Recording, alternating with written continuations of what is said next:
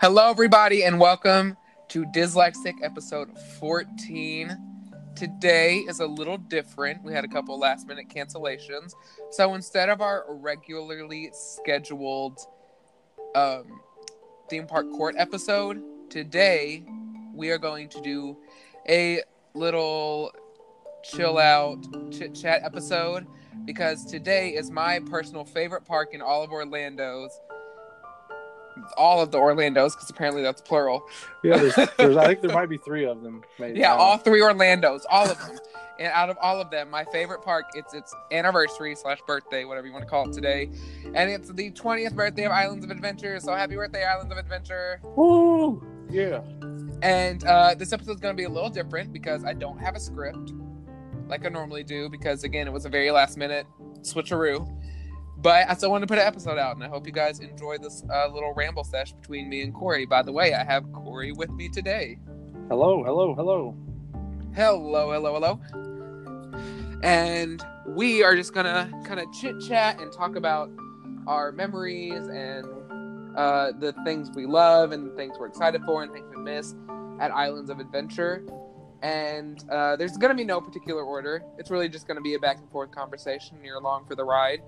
So, please pull on those yellow straps and give me a thumbs up and pull on the over-the-shoulder restraints. Make sure you're strapped in because it's going to be a wild / strange / unscripted ride. Woo! All right. And sounds good to me. Yes.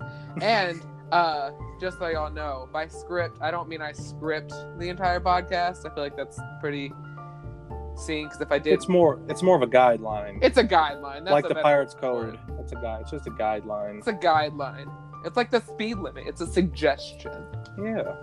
That's not true. Go the speed limit, everybody. I also follow the speed limit. Scott, you're turning into a bandit now. I'm gonna have to watch out for you. But yes, so let's get this started. All right. The first thing I kind of want to talk about. Yeah. Is I remember back in 1999 and 2000 seeing the ads and the commercials for the United States newest and the world's most technologically advanced and theme park unlike any other, and you'll get to visit tons of places you've never been before. And my little mind was like, yeah, just completely just scatterbrain you, because things like that, like when you're a little kid, things like that like overstimulate your brain like to a max. It did. And if you have never seen a 90s or 2000s Universal Studios Florida commercial, it is the most overstimulating thing you've ever experienced in your life. It really is. Lights and loud sounds and excitement and boom, and always that one clip of people that very dramatically putting their hands in front of their face and screaming because it's in every Universal commercial. Yep, and you have even nowadays, like one of my favorite shots. You're talking about commercials. One of my favorite shots of all time is the one where they show River Adventure going down the hill, but they do that like panning with that, like they pan with the boat. They pan the camera with the boat, so it moves all at one time. I don't know if you know what shot I'm talking about, but yes, I know exactly what you're talking about. That is a work of beauty. I love it so much, and it's so extreme. Like I just love it, man. The commercials for Islands of Adventure were Universal in general, the whole resort in general, but Islands of Adventure specifically were something else. Especially the Spider-Man. Every time they showed Spider-Man, nobody had any idea what this attraction was because there was nothing else like it in the world. And there still really isn't, except for Spider-Man. Well, that's a lie. Busch Gardens had the same ride system. They did, but a lot later though. A lot later. Yeah. But it was just this thing. When I said technologically advanced, it was just this thing that nobody had ever seen before. And every time they showed that, it was these people in a vehicle and then Spider-Man. And you were just like, I don't understand what this is, but it looks amazing. The scoop. I love it. I Love the still love scoop. that name, by the way. I love that name. Like that was perfect. Like for the whole Daily Bugle thing, that was just fantastic. It is. I'm gonna chalk that up there with one of the best ride vehicle names, with like the Time Rover in Yeah, for sure. Dinosaur. Love the scoop. It's just such a It Island is. Adventure is just. Oh, It's dude. almost a time capsule, but it's not a time capsule. You know. Well, see, that's the beauty of what they did, what they've done with Islands of Adventure. Is, don't get me wrong, I have my grievances with Harry Potter stuff. Don't get me wrong on that, but we're not As getting do into I. that on this. No, we'll get to it. We gotta get to it. That's true. We can get to it. That's true. But like I have a lot to say. But anyways, you talking about the technological part of it. It's just amazing. Like, don't get me wrong. I know that they did the, with Spider-Man, they did the 4K upgrade, which was one of the best. That might have been the best refurb on any ride ever built. It's amazing because I did ride it both, like original Same. and the 4K. Yeah, it really just enhanced that attraction. Yeah, they like everything that it took that attraction from stuff outdated to back to cutting edge. Like it's right. It took it right back. And it's just amazing to think that ride came out in '99. Like, just think about '99 and what technology was like back. Just think about how advanced that was for its time. It's just ridiculous. It really was, because like still to this day I ride it. Yeah. And I'm extremely impressed every time I get on that attraction. Well, when the park's crowded, that ride still gets 35-minute wait times, like consistently, like a lot. It's died down a lot. I mean, it's still died down. I mean, it used to be. They used to use that. No, you're fine. They use that extended queue all the time when it first opened. They don't use it as much anymore, but it still is not a foreign experience for it to be coming out of the entrance. It comes out of the entrance all the time and goes over into the extended area. That's another beautiful thing about Spider-Man is the capacity. It's absolutely phenomenal. That line, like, if there's not too many express people, that line moves so great. It really does. And just in general, because now my mind's just, now I'm just excited. Because again, this is an unplanned episode, so we're going to go on tons of tangents. So get ready. Yeah. But the way Islands of Adventure was designed is so extreme. It's on par, if almost, and people are going to get mad at me, if almost not better than some Disney parks. Because every detail is methodically thought out and like whether it looks like it's not, it still is. Like in the Spider-Man queue, you know how a lot of stuff was like grayed out. Yep. And for the longest time I was like, why is it like this? Like, why didn't they just give it color? Until it kind of clicked with me at one point, because again, it just I wasn't getting it as a kid, but I was like, oh my gosh, we're in a comic book. When you look at a comic book, the background is like grayed out because it's not important.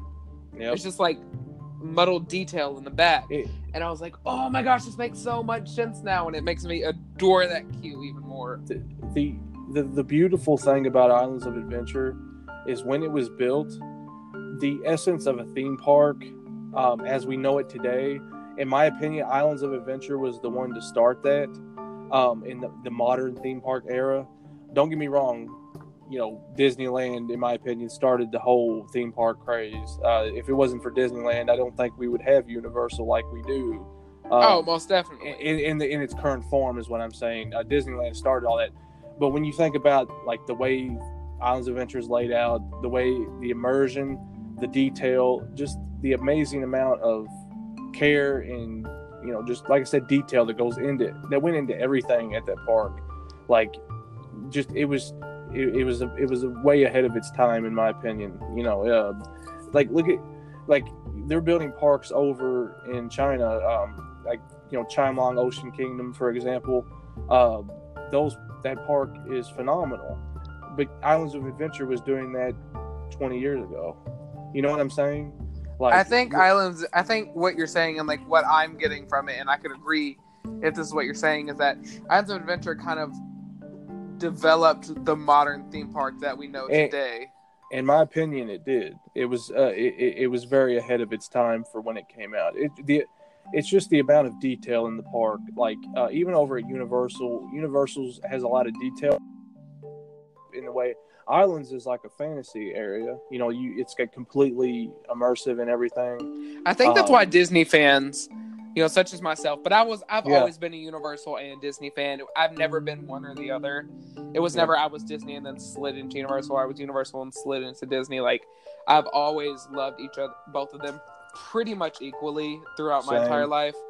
Well, but I think Islands, with it being fancy, is what really draws some of these Disney fans into Universal, especially like college program kids and such, and people who are moving just because it's like the trendy thing to do. I'm sorry, that's kind of what it is. Kind of the trendy thing to do is to move to Orlando right now, because theme parks are very trendy right now. They are trendy. Don't get me started on that too. Like I have some disdain for some people like that are just like they act like they're like super duper theme park people, but they weren't even like around like 2 years ago, like doing theme park stuff. Don't get me wrong. Like there's nothing wrong with a new theme park fan. Nobody. There's not. I am not the person who can validate what your fandom is for a theme park, whether you've been or whether you go all the time. That doesn't validate you as a theme park fan. I'm just personally saying that, like, right now, if you look, I feel like being a theme park fan is a big trend. Because if we're honest, it's one of those easier ways to like social media fame, because you basically have all the work done for you by the people who design the parks, and then you go and do all the stuff, which, no hate to anybody, I'm not hating on anybody, I'm just like, that's true. I follow a very diverse group of theme park fans, new fans, old fans, people who have been around forever, people who just started being fans. I don't care where you start being a fan, and I'm not bashing anybody. I'm just saying it's becoming a very big trend recently to be a theme park fan. Yeah, no, for sure it has. I mean, it's theme parks have blown up. What it is I think our economy is doing good, so that kind of translates. It's like back when we had our recession, theme parks, amusement parks took a back seat for a while. They really did. People were not going to amusement parks like they were. Now, like I said, things are doing a lot better.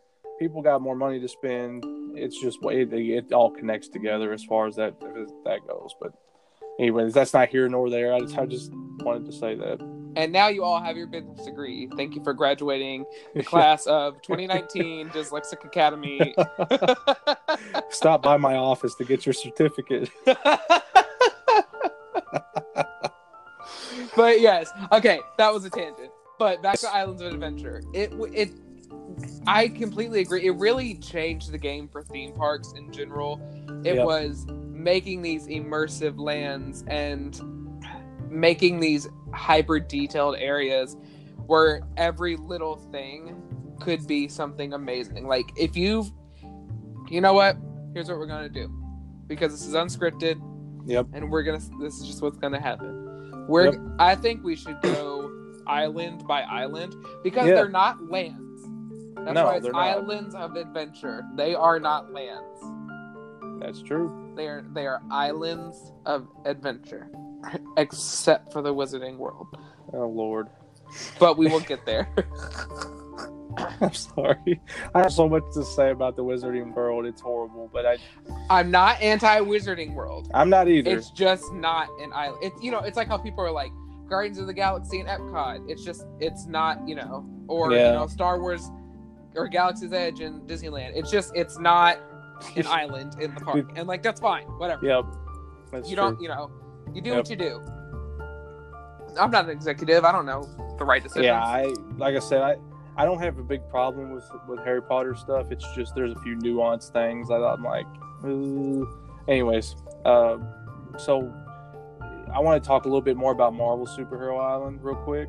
Yes. Can I just say that I love the fact that Universal was also smart enough to get that licensing locked up like they have over all these years. They were extremely smart. And you got to remember, back when that opened, Marvel was not as big of a thing. Like, I've been a Marvel geek for a while. People may think I'm not, because I'm not up on the MCU. Yeah. That's just because I'm not up on the MCU. But I've been a Marvel geek fan for probably since I was like 9 or 10. Like, I read the comic books, I had the action figures, I saw the movies, I was playing the video games, I did it all. I loved Marvel. And so to go into Superhero Island was so cool, because it was the big difference between Disney Marvel and Universal Marvel is anything Disney Marvel is going to be stepping into the MCU and the movies. When you're going to Universal Marvel, you are stepping into a comic book. Like, the land is 2D. Exactly. There are comic books everywhere. The characters are out and about, and you're meeting personally, the characters at Islands of Adventure are some of my favorite characters to meet in all of Orlando, but mostly just because I'm a huge X-Men fan. I'm a huge X-Men fan. For those of y'all who don't know. But going in there, it's just so detailed, like a comic book. It is. And there's so many little hidden things in all these lands that are just insane. They are. They're nuts. And you were talking about just the way the Marvel set up. In my opinion, like Spider-Man, the actual ride, I think Spider-Man had quite a bit to do. The ride itself had quite a bit to do with the popularity of Spider-Man growing. It really did, because it came out before the what's his name? The Tobey Maguire. Tobey Maguire, yeah. Not to be confused with Lizzie McGuire. No, not a bit. No relation. Lizzie might be cooler. I don't know. But anyways, the shade. No, for real though. Like, it came out before. Correct me if I'm wrong, but the ride was out before those movies even surfaced. So yeah, because the movies came out in the early to mid 2000s. Was it 2003 when the first one came out? Yeah, which coincidentally, 2003, 2004 was my first visit to the park. Really? Of Islands of Adventure. Yes, and that also contributed to why I was so obsessed with Spider-Man. Yeah. But we will get there, because I have a very funny story that deals with that trip. But it's just the land. Marvel Superhero Island, people bash on it because it's if you look at all the lands, it's not the best conceived, but it's still amazing. Like, some of my favorite Easter eggs are when you're going to Dr. Doom's Fearfall, which to me blew my mind, because my local park is Holiday World in Santa Claus, Indiana, the very first theme park ever. Just saying. Yeah. But Dr. Doom's Fearfall was this type of attraction I'd never seen in my life, which tons of parks have had drop towers and launch towers in the years, but for me at that age, I had never seen it. And then my local park got one after Island of Adventure. Liberty Launch, because it's in the 4th of July. Holiday World's a strange park, y'all, but I love it with my entire heart. It's strange, but beautiful. It's strange, but it is a great park. If you didn't grow up with it, you're like, why are they talking about holidays?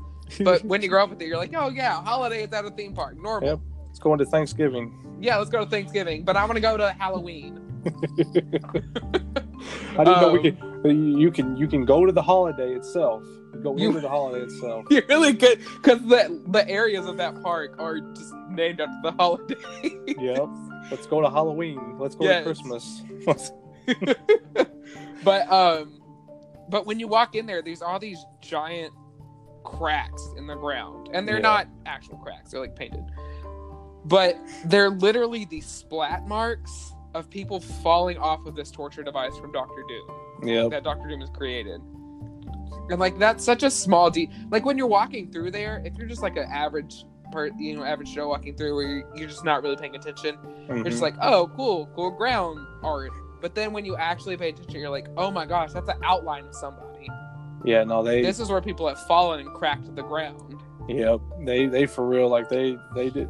It's little details like that, and little details like that, some people don't even notice, but they matter. Like, that's, especially for people that go more often, you really get to see stuff like that. Or if you're just a theme park geek in general, you just really love stuff like that.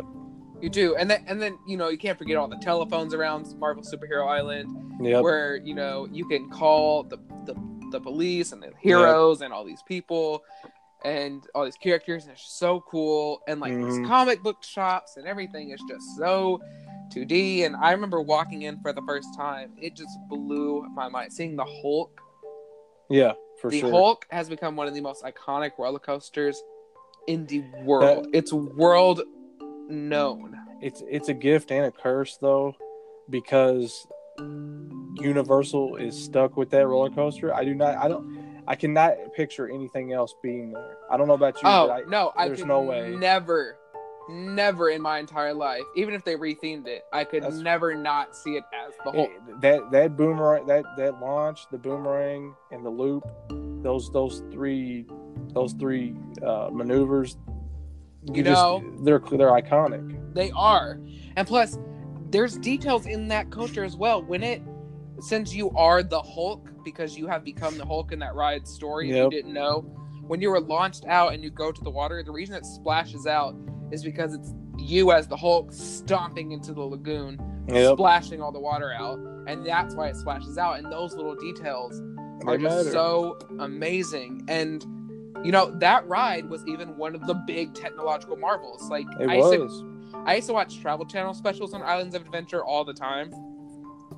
Yeah. And that was one of the big things of the park was the Hulk and how it was a technological marvel. And they used rollies and weights to launch a car up a tube to figure out how it would work. And that's what I was saying is you still, even today, you don't see wheel launched coasters.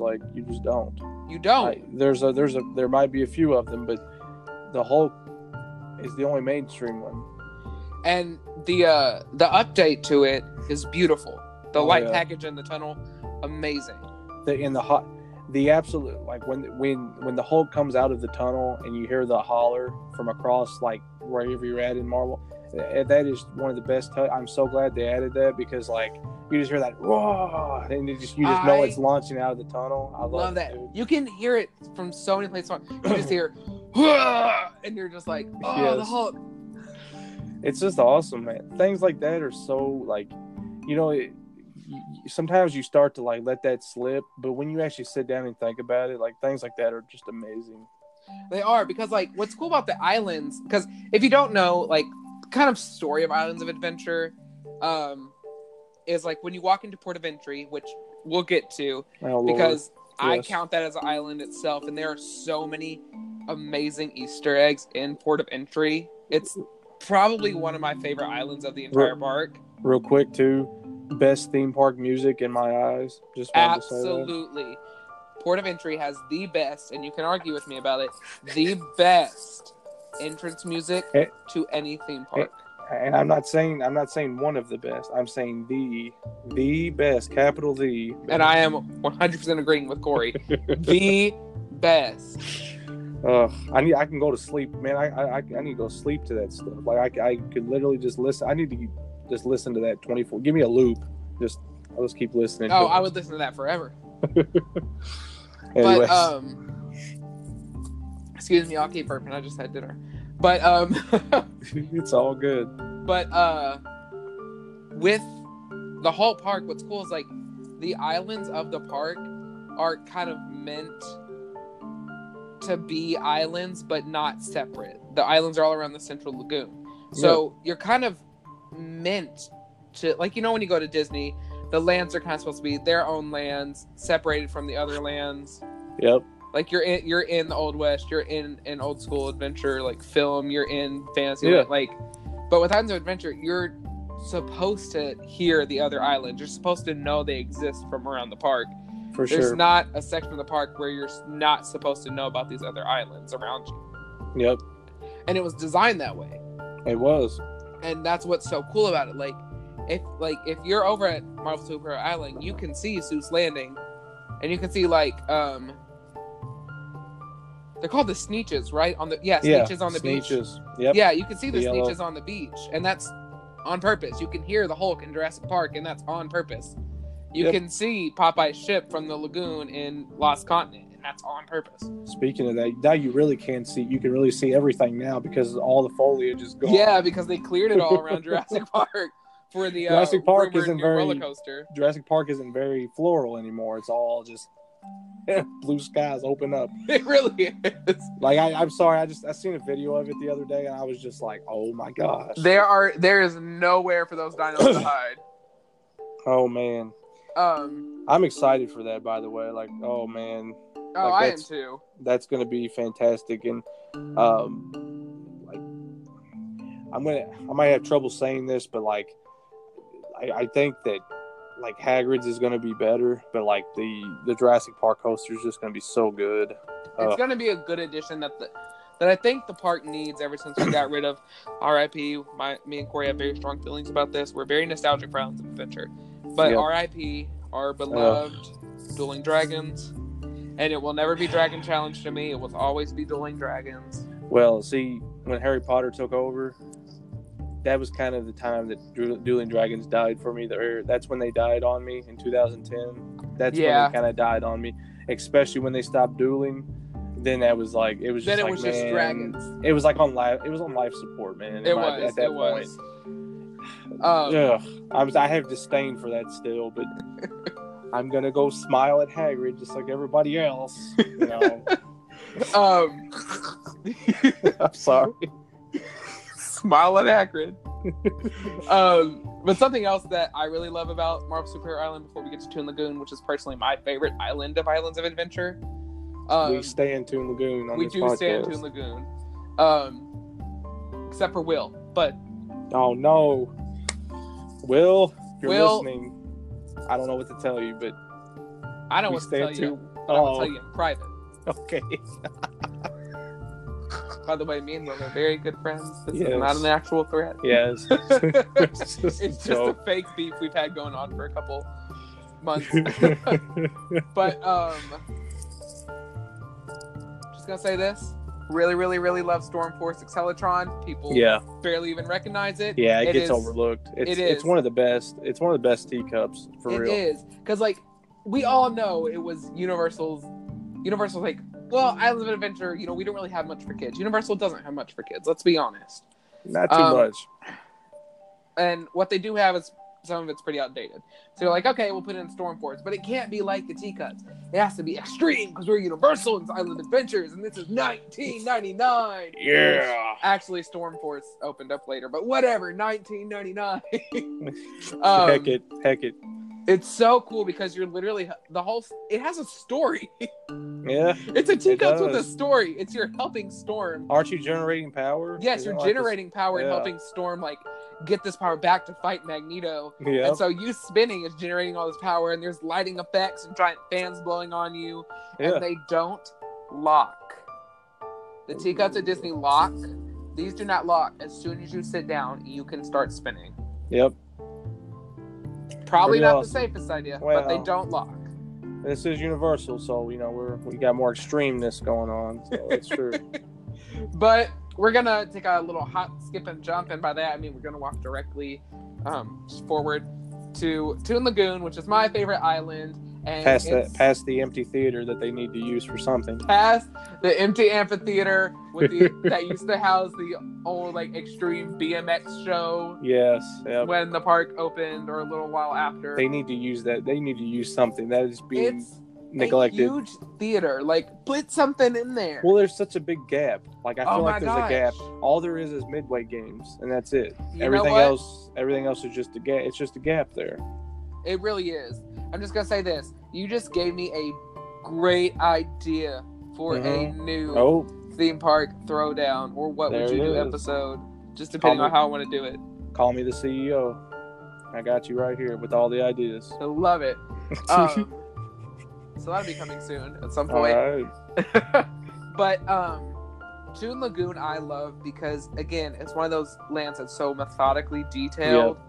Like, you're going from an action comic book to comic strips. Yep. And it's so, comic strips and cartoons. And it's so fun.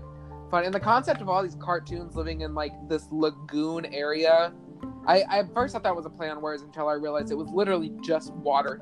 Absolutely everywhere. Yep, for sure. And two of the best water rides in the world are in Toon Lagoon. I was going to say that Toon Lagoon has world-class water ride. Like, both of them are world class. There is no rapids in the world that is like Popeye and Bluto's Build Rats barges. I haven't rode one yet. To say even to this day. I have not rode a water rafting ride that has been better. Not yet. A lot of people were really were really on the Infinity Falls train, but man, it's not. It ain't even close. Just It's because not even, it has a drop doesn't make it better. and just because it's new doesn't make it better. Yes. But like that attraction is so weird. It's so like if you've ever watched like the history of that attraction, Yeah, it took them like a couple of years to really get that down to what it needed to be and get a safe level of water pressure. for sure. It's a fast rapids. It's a rapid that's gonna soak you. It has animatronics. No, it's like I said, it's still the best. And plus it's Popeye. Like that pull and stretch slapstick comedy to this day still makes me laugh. I grew up with Popeye, like with I'm not gonna lie, my grandpa showed it to me, my dad showed it to me. Obviously Popeye wasn't really on unless I was watching Boomerang, and my family wasn't rich enough to have that kind of cable. No, so we all know about the packages. We the do. Cable we packages. do. Or excuse me, in my family, it was always DirecTV packages. Right. Because my family lived out in the boonies. We had to have satellite. But that Popeye is such an iconic cartoon character that people to this day still know. People say kids don't know it, and yeah, a lot of kids don't know him, and that's a fair statement. Yeah. But there are a lot of kids who really do know him and do know of the character. And I'll just say I work with children in a capacity. I won't say what or how, but I work with children in a capacity. And one year, one of the kids I was working with actually came dressed up as Popeye for Halloween, and That's that was awesome. that was just a couple years ago, and it was great. That's cool. Plus, Popeye and Olive Oyl are two of the best character meet and greets. Oh yeah. And if y'all didn't know, they used to be fur characters, not face characters. I was gonna say they really do a good job over at Universal with the walkarounds. They're really good about that. They do, and plus, I also was a big fan of Rocky and Bullwinkle, which if you guys didn't know, Universal had the theme park rights to Rocky and Bullwinkle, but Disney had the distribution rights. Fun fact for you. So if you ever see a Rocky and Bullwinkle VHS tape, it was from Disney, but the theme park rights were at Universal. It's interesting how the legality of all that works. You know what I mean? It is, and Rocky and Bullwinkle are so funny, and obviously with Rocky and Bullwinkle we have What's the Matter You in there. Yeah, we have all these great comic book jokes in that land, but that's where Dudley Do-Right came from, and then we have Dudley Do-Right Reptile Falls, which is a log flume that when the park opened, there was nothing else in the world like it. It went down and up, like it was. Oh yeah, it was beautiful. It's a parody of Disney rides. The only thing, even still today, that like maybe could like talk about it being close is maybe maybe Journey to Atlantis at the SeaWorld. I mean, the roller coaster portions of Journey to Atlantis are a little bit more extreme, but you know what I mean. Most definitely. Yeah. But like, what's also really cool is there's that dynamite shed at the drop. Yes. And every time a log goes under, like they had to work for a long time. Again, Travel Channel specials. They're all on YouTube. I have a playlist to rewatch them. But every time a log goes under, that whole dynamite shed rips apart and goes back together like a cartoon. Because this whole thing was supposed to be this stretch and squash, old zany cartoons that were classic. They've always been classic cartoons in Toon Lagoon. Yep. And that's just what it was. Even when I was growing up, these are already classic characters. Well, there's an interesting fact I wanted to bring up. Did you ever see the concept of how Dudley Do-Right was originally supposed to run? Did you ever see that? No. Oh, yeah, with the log splitting? Yeah, the logs were supposed to split down the middle. Oh my gosh. Quit it. Can you imagine? Like, what an idea is that? Like, think about how awesome that idea is. Just for a second. Just sit there and be like, just think about a log. You're on a log, it splits. You both go down the hill on separate sides, and then you come back together. Like, think about how awesome that would be if that would have worked. That would have been absolutely insane. I don't even know how that could work. I don't either. I have no idea. I have zero idea. But just the thought of it. The buzz, like a buzzsaw, and split apart. That's what I'm saying. Like, if that could have worked, man. Like, maybe that's why there's actually 2 drops. Exactly on the attraction. Mm-hmm. It just never came to fruition. No, Fun it never fact, worked. with that being said, Walt Disney World was in Fantasyland, which was originally supposed to have a Herbie the Love Bug dark ride attraction, where it also split apart in two pieces, just like in the movies. I didn't know that. Yes, never came to fruition, obviously, but I would love it. Yeah, It would have been replaced. awesome. It would have way been replaced by now, but Yep. But Toon Lagoon is so cool, and like, one of my favorite things is the fountain where it comes from Hagar the Horrible's ship into the pipe, and then goes out the other side of the pipe. Yeah. On the other side, it's so cool. And fun fact, those little fountains used to not have like, there's like bars around it now, so where you really can't get in it. Yeah. But the whole purpose of Toon Lagoon back in the day was to get wet. So like any water feature was designed for you to like shove your head in or get your body in and get wet. Yeah, That's at least they still have the rain cloud too. They still have that. That's they do have the rain cloud, and I have so many pictures of my family with the thought bubbles around. Yes. Toon Lagoon. It's just such a silly area. Like everywhere you look, there's a classic. It's pure fun. Like it's a lot of fun. It's just a classic gag. To me, if there was a mix of Toon Lagoon and Toontown at Disneyland, that would be like the perfect cartoon world. I agree. Like they're very similar, but they're not. They're very similar, but also very distinct from one another. They are. They are different. Yep. With Toon Lagoon, it's just so cool to like see these. And fun fact, there actually used to be a lot more meet and greets in Toon Lagoon when the park first opened. You could meet a lot more of those comic strip characters. Now you can't as much, but that's fine. You can still meet Betty Boop and Popeye and Olive Oyl. Yeah. And you used to meet Rocky and Bullwinkle. I have a picture with Rocky and Bullwinkle. Can't find it, but I have it somewhere because I distinctly remember meeting them. But it's just such a cool area. There's the big Hush Bomb that everybody likes to take pictures with. Yes. There's one with the dog. Did you say the dog dragging Yes, you? Marmaduke. There's a Marmaduke. Yeah, Marmaduke. I couldn't think of the name. That Marmaduke photo op is iconic. And it is. Fun fact, Kings Island slightly copied it last year for Peanuts Fest. Really? Yes, because it was Snoopy dragging Linus's blanket, and you were to hold on to Linus's blanket. That's cool, though. But like there's so many people who... That one photo spot is so funny to me, because there's so many people who don't get it. Yeah. That you're supposed to turn it to the side and look like Marmaduke's pulling you. Yeah. And they just keep it up. Like, look how long I hung on to this rope. Yeah. It's like, no, turn to the side, because Marmaduke's dragging you, because that's what he does. Yeah, you got to hold on. You got to flip it around there. It is awesome. That's a great photo. Toon Lagoon, like I said, Toon Lagoon is just a lot of fun altogether. Toon Lagoon's probably the best place in the park for photo ops besides Wizarding World. Yeah, for sure. I agree with that. Where else in the world could you get a Blondie sandwich? A Dagwood sandwich. Dagwood. Those, first of all, the sign looks disgusting, but the Dagwood's actually pretty good. It's that land means everything to me. This is going to be a long episode. That's fine. That's okay. But because this is my favorite park in Orlando, and I will never get tired of talking about it. No, never. It's awesome. Even as dyslexic, this is my favorite park. And then we're going to take a little hop, skip, and a jump again, or, walking forward to Jurassic Park. But wait, there's now a mini land between Toon Lagoon and Jurassic Park, which is Skull Island. There is. And I have not been back to the park since Skull Island has been introduced. Skull, I will say, at least Skull Island fits into the island theme as far as not the island adventure theme, but the whole oh Lord, what's the island in Jurassic Park? What is it? Isle Newbar. It's hard to pronounce. Anyways, it fits into that theming just fine, which is great. And the ride itself is a big hit. It's always crowded. The animatronic in that ride is absolutely stunning. It's one of my favorites. It's number 2, only next to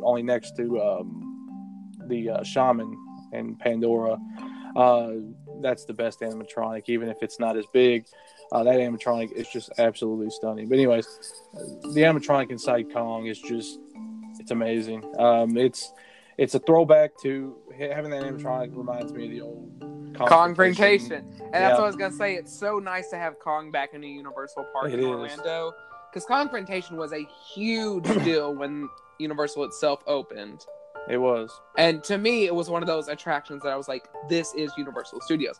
King Kong is Universal Studios to me. For sure, yep. And so to have Kong back is so exciting. And it's fun nice. fact, King Kong's actually on Broadway right now as this time of recording as a musical. Really? And the puppet in that musical is insane. Really? Yes, I will have to send you a picture of it. If you guys haven't seen it, look it up. But seeing that animatronic is there is so excited. Am I super happy it's a screen ride? No, I'm not anti-screen ride.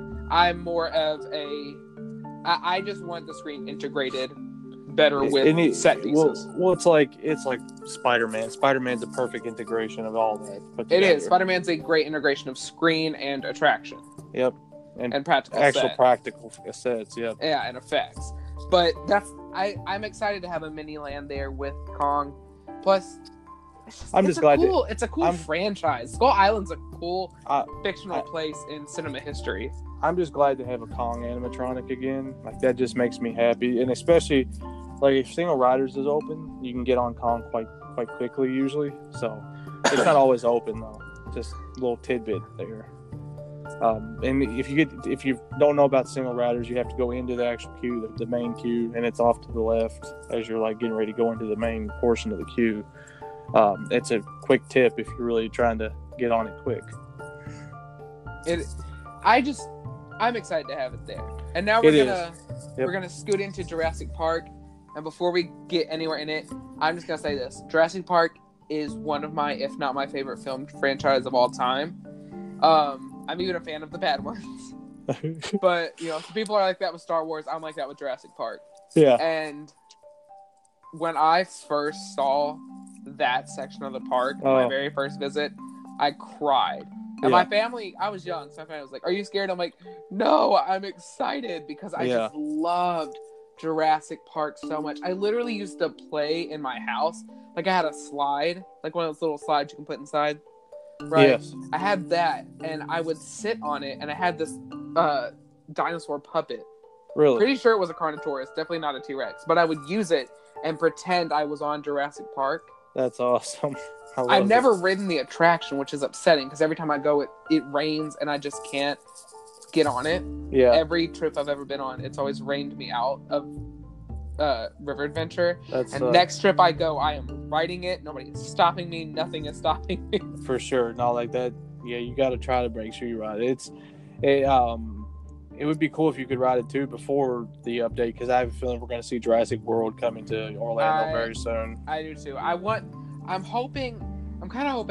planning a trip to Disney next year. I'm kind of hoping I can maybe get a day at least one day Universal over there and just kind of, get the double park ticket and go back and forth. But speaking of double park ticket, if anybody listening, if you ever go to Universal and you've never been before, please don't ask us Universal fans what park you should go to, because the answer is always going to be both. They're both their own entity. They are, but you have to like having a 2-park ticket. At least if you can go at least 2 days. 2 days is like the minimum I'd recommend for a new person. For somebody that's never been there before. But you have to have the 2-park tickets. Like you got to go to both. Like if you go to one or the other, you're just not getting the full experience, and you'll miss out on something, and you'll probably regret missing out. Like Scott, I know you've told me that there's a few things that you didn't get to do because you only went to one or the other. So, anyways, I just wanted to mention that real quick. But to get back on Jurassic Park, I just wanted to talk about just the collaboration with Spielberg, working with the animatronics and all that stuff to make the ride look as authentic as possible to the movies. It was a fantastic project. Fun fact: the ride for Jurassic Park was in development before the film had began production. Yep. Spielberg went to Universal Studios Hollywood like, this book would make a great attraction. Oh yeah.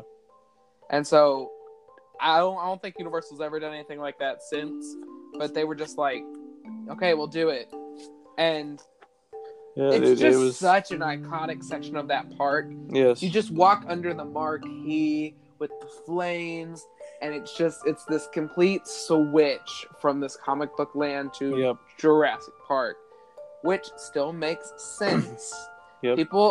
I've always heard people be like, Jurassic Park doesn't make sense because, like, if you think about it, Islands of Adventure is like books. Yeah, Jurassic Park was a book. It was a book. So burn, Yep.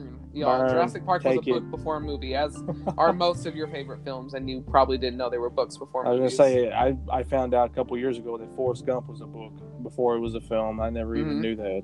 So Yeah, a lot of Hollywood classics or your favorite films have been books before movies, and you didn't even know. Because a lot of times I've done that. yes, And I'm not afraid to admit it. But like walking in to Jurassic Park is just such an experience itself. You can take a picture with the Jeep and yes. the T-Rex and the other dinosaur. I can't. I don't know what it's I called. can't think of what it's The called. red one. I think it's like a I want to say a Spinosaurus, but I really don't know. The one that's actually probably more scary than the T-Rex. It's the one from it's one from 3, right? It is. It's so yeah. Yeah. I can't think of what it is. But Jurassic Park's a fun land, and you have River Adventure, which is an amazing attraction. It's one of those attractions that's also very 90s, but also still is well today. Like it it's is. still It still does. It still holds it's- up. Yeah. And I want to say too, just the Discovery Center alone is fantastic. Discovery Center is crazy. Jurassic Park was one of those sections in the commercials. Yeah. They would really just hit hard. You would see people screaming and doing the Yes. hand thing that I'm talking Yep. about. Y'all can't see me, but I know I'm doing it right now. Yep. Where they cover their mouth and face with their arms, and as soon as they were going down the hill, Yes. and it's such a cool and it's such a good and goofy gag that Universal does all the Yeah, time. it Sell is. fear, but that was always happening in Jurassic Park. Yes. You know, you have the raptor encounter, which is new. Yep. Which, in my personal thing, it's the spiritual, not predecessor, the spiritual like sequel to the His successor. Triceratops, successor to the Triceratops encounter, which is Yes. a defunct Islands of Adventure And attraction now that it's many people don't know definitely about. it's definitely all ripped up now. Oh yeah, it's gone. It's gone for good now. But there were people who used to sneak back there and like take videos and photos when it was closed, which I do not condone. Fun fact, I don't condone that either, by the way. But fun fact, before I forget, you can actually buy the shovel and all the accessories that used to be part of the attraction, the bucket and everything. I think it's a bucket too. But anyways, the shovel for sure. You can go over to the prop shop, Williams of Hollywood. No, you can't. Yes, they have, I want it. They have the Triceratops encounter like props and stuff. They're selling them. Triceratops Encounter was one of those attractions, Jurassic Park, that didn't last a very long time. I only got to do it once. I did it one I time. never got to do it. I'd been to the park, more than once, with the while the attraction was there. I just never got to experience it. Yeah, I did. And it was kind of hidden. If It you're was. honest. No, it was hidden. And you see, that's another thing is like you had to go through those little locked doors. You still can go through some of those doors to get that experience if you're into Camp Jurassic, which is a lot of fun, by the way. That's a really good play area. I'm gonna get there because I have a story about Camp Jurassic. Oh no, but yeah, Camp Jurassic is it's a lot of fun. But anyway, It is. What's your story about Camp Jurassic? Okay, so before we go back to Triceratops Encounter, Camp Jurassic is one of my favorite areas in all of Islands of Adventure because it's a playground. It's more geared toward children, but I love it so much because you're always seeing adults running around and having the absolute time of their life in there. Because it's like one of the only play areas in a theme park that's big enough for adults to get into. It is, especially the water fight area with the guns. The water fight area is hilarious. It is. You And literally get to use I don't know what they're called, but the ones that killed the guy in the first movie. Yes, and you spray the people with them. Yes, it's so freaking funny. hilarious. And you have the feet that make the sounds, and not gonna lie, I walked on those. I went into Camp Jurassic alone, like right after a rainstorm. Literally nobody else was in there. Except for me. And I'm walking around and I step on that and I was like, oh, this is where I die. Because I wasn't paying attention to where I was. I knew about it, but I wasn't paying attention. Yeah, you weren't Stepped thinking on about one, it. and I heard it. And I turned around really quick. Yeah. Camp Jurassic's scary if you are alone. And there's so many little like nooks and crannies in it too that you can get like lost in it almost. It's pretty awesome. It is. Like, I felt like I was in Jurassic Park in that moment, like the first film, only because I was so alone in Camp Jurassic. Because I was just exploring. I was hiding in the caves, waiting out the rainstorm, and I was wandering through the cave with the amber, the one, and I'm looking at it and I'm examining, and then the bat sound goes off. And the only other two people in Camp Jurassic with me are in that cave. And I screamed at the top of my lungs. Mind you, I'm 17 years old at this time. Yeah. Absolutely just high-pitched screamed because it scared the crap out of me. I love it. But with that, that's actually... I got a call while I was there. So my family had left the park to go eat at Hard Rock because that's just a family tradition of ours to eat at Hard Rock. It always has been. Even when it actually used to be in the park, that's where we always ate. I like it. If y'all didn't know, Hard Rock used to actually be in Universal. But we would. I left. I was like, I'm going to the bathroom because I'm 17 and a rebellious butthole who just wants to go into the park. Yeah. And so I'm like, I'm gonna go to the bathroom. And I did. I went to the bathroom in Toon Lagoon. Yes. Left Hard Rock, walked away, went to the bathroom in Toon Lagoon, and my grandma calls me. She goes, "Where are you?" I was like, "I'm in Jurassic Park." She goes, "Stop messing with me. Where are you?" I was like, "I'm in Jurassic Park. It's part of the amusement park. Like, it's part of Islands of Adventure. I don't know what to tell you. I'm in Jurassic Park." She was like, "Oh, Lord, be safe. Be safe." She was livid, but she didn't know what to do. She didn't know what to do with that information. I was gonna that say was like in Jurassic Park. Yeah, the info was like it just wasn't. Oh God. Like, to me, I wasn't thinking. I'm just like, as a theme park fan, I kind of get to that blindness level of, everybody knows what I'm talking about, but you don't. Yeah, obviously. Not everybody's. Yeah, I understand that for sure. It's like people who like cars. That's always the thing with me. I don't know anything about cars. People who like cars always tell me about cars, and they're like, and I'm like, nope. Nope, I don't know. I know that feeling. I know that feeling big time. Just Jurassic Park is such a cool area. It has some of the best signage. Yeah, for sure. Pizza Predatoria with the fighting dinosaurs with the pizza is fantastic. Yep. The Discovery Center is beautiful. Burger Digs. The splashdown, watch people come out of River Adventure is amazing. Yeah, sometimes we just sit over. We sit on the outside seating of the what is that restaurant called? The barbecue place. Yeah. Thunder. I can't remember what it's called. Something Terrace or something like that. But anyways, yeah, it's right there next to the splash. We like to just sit on the outside seating area and just watch the splashes. Sometimes it's just a good relaxation place. It's good. Jurassic Park's very relaxing in my opinion. It is. I'm sad. One thing I'm sad about the new construction is they took away one of my most relaxing places, and that was to go sit down by the lagoon in front of the Discovery Center. Mm-hmm. I'm gonna miss that so much because now the only other place I have is in another land that we'll get to here in a minute. But yes, and I think I know what you're talking about. Yes, you might. But with Jurassic Park, it's such a good section. It really is stepping into the movie. Yeah. It was such, and opening up, in '99, just a few years after the film. Oh yeah. To not only ride the attraction like at Hollywood, it was, you are going into Jurassic Park. Yep, for sure. It was a game changer. It was. It goes back to how immersive Islands of Adventure actually is. That's what it goes back to. But the whole land is fantastic. Oh yeah, the whole land is just phenomenal. I'm so excited for what's gonna come to it. Oh yeah, because it's a rumor that we're getting a coaster. Yeah, it's not confirmed. If you ever hear me say it, it's not confirmed. I didn't mean to say if it is a coaster or not, but it's it's one of those all but confirmed situations because Universal tries to hide things, but Universal doesn't have the luxury that Disney has.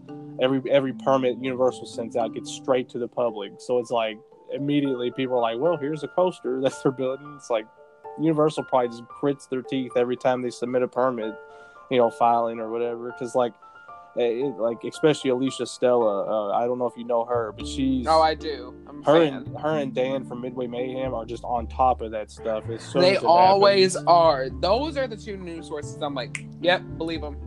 I mean, they predicted things like multiple times now. So They have. they got the hook up somewhere. They know what's going on. They somewhere. do. They do. But yeah, I'm excited for a coaster to come. Yes. I really hope it doesn't destroy the beauty that it is of Jurassic Park. Which, fun fact, actually, Jurassic Park has two defunct attractions. There was the Triceratops encounter, where you basically just got to watch somebody take care of an animatronic Triceratops. But it was cool. It was interesting. And then there were the lagoon boats that took you from port of entry to Jurassic Park, which only lasted like the opening year or so. Yeah, that was so short lived. It was almost as short lived. Didn't they have something similar like that at Animal Kingdom? Yes, they had the Discovery River boats. Yeah, which that was very short lived as well. I think we have just learned, pretty much that transportation boat attractions are not a big hit. Because you're just taking me across a short lagoon most of the time. Yeah, that's true. But they can work. It just depends on what it is. It's like they tried with Discovery River boats. They had cool concepts. It just didn't work. It didn't work. Yeah, I'm not so caught up with the history about the one at Animal Kingdom. It was kind of that similar thing. It was just kind of like a transport, wasn't it? Yeah, it was. Well, it was meant to be a transport, but it was also really meant to be a full attraction. Really, and it just didn't really work. It didn't pan out. Yeah, that's life for a lot of attractions. It just things don't like Triceratops encounter just didn't pan out. It just didn't pan out. And to be honest, it wasn't around that long. Like it wasn't like they even advertised it as like the thing where you can go pet an animatronic Triceratops and get really up close, but it really wasn't. You were basically there for a checkup and watch. Well, I was gonna say you were basically just kind of like. It reminded me of you remember in the first Jurassic Park where she's like touching the Triceratops tongue and all that. Like yes. I can't think of her name, but they're like kind of they're kind of investigating the sick Triceratops. It's kind of like that, but you don't get to touch. You're just kind of watching. They advertise it like you got to touch. Yeah. Because I can pull out a VHS and live stream it right now. Yes. I don't know if that's legal. But it's a planning VHS. I don't know if that's legal, but I would if I could. Yeah. If I didn't think I'd get in trouble. Yep. But it has that section in it. Fun fact, I used to beg my family to buy me all the planning VHSs to Disney and Universal whenever they would come out yearly. Yeah. I have a lot of them. Way too many. I was gonna say you've told me before that you have. Yes, so many. I told Corey that many times. Yep. I think don't know it's if the cool, listeners though. know as much, but I have a lot. I think it's cool. I like that. Yes. I think it's neat. I hope this new attraction doesn't ruin the sightline of Discovery Center, though. It shouldn't. If Universal's smart about it, they can use the curvatures and stuff of the roller coaster to frame it, work it in. I think they can do it. They can do it justice if they design it properly. Universal, especially Universal Creative here in the recent years, they've been very good with stuff like that. So I'm sure they're working very strictly with whichever manufacturer, Animan, whoever they go with. Vekoma, possibly. I don't know. They have some really good stuff coming out nowadays. But that's true. That's true. I can't hate on them too much. No. Well, and Disney's had so many successes with them too. True. But isn't it? It's wild to think about Disney has so many successes with Vekoma, and then Vekoma's made smaller so much. Parks are just like Vekoma's made so much crap. They've made so many clones and just terrible coasters. Whereas, but then you go to Disney and like half their coasters are Vekoma, and it's like, well, Vekoma can make a good coaster. It's just what's going on here. Anyways, it just can't be that thrilling. Yeah.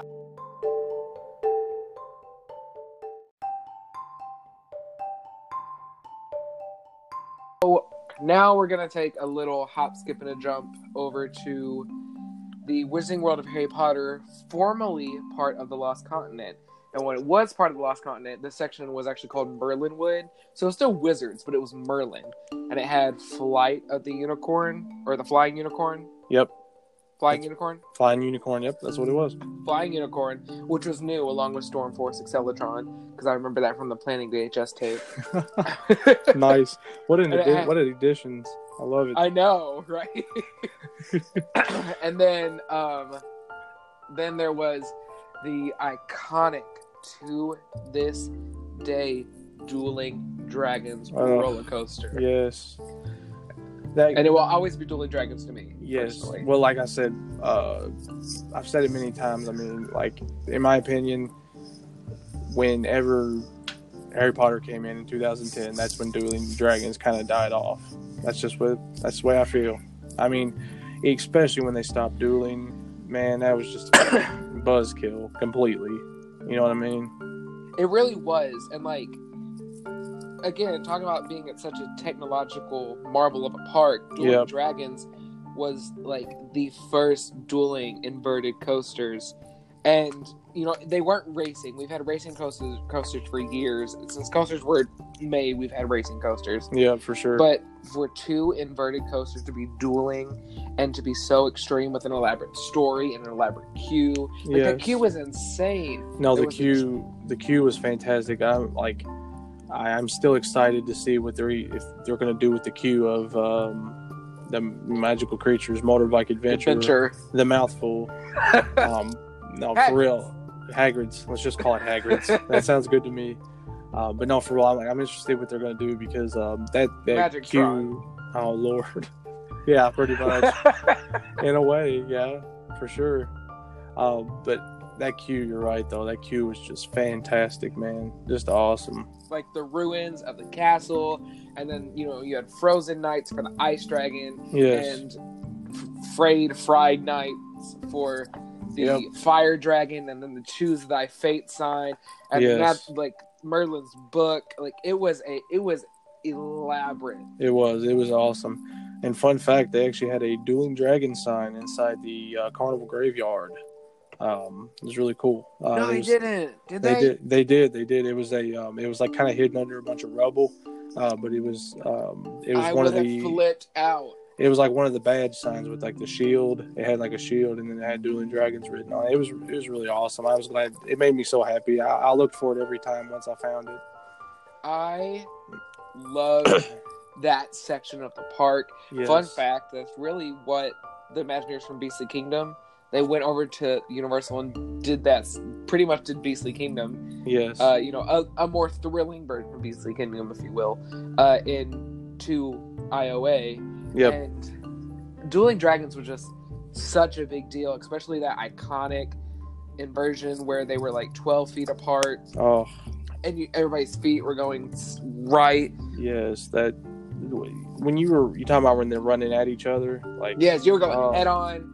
And you thought you were going to smack, and then boom, you're upside down, and you're barely, you feel like you're inches away, but you're actually 12 feet away from Dueling each other's Dragons. speed.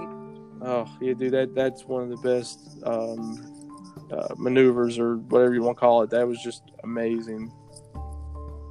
It was insane. It was right picture perfect between the two dragon heads. Yes. To quote the video, frozen in their never-ending duel against each other of fire and ice.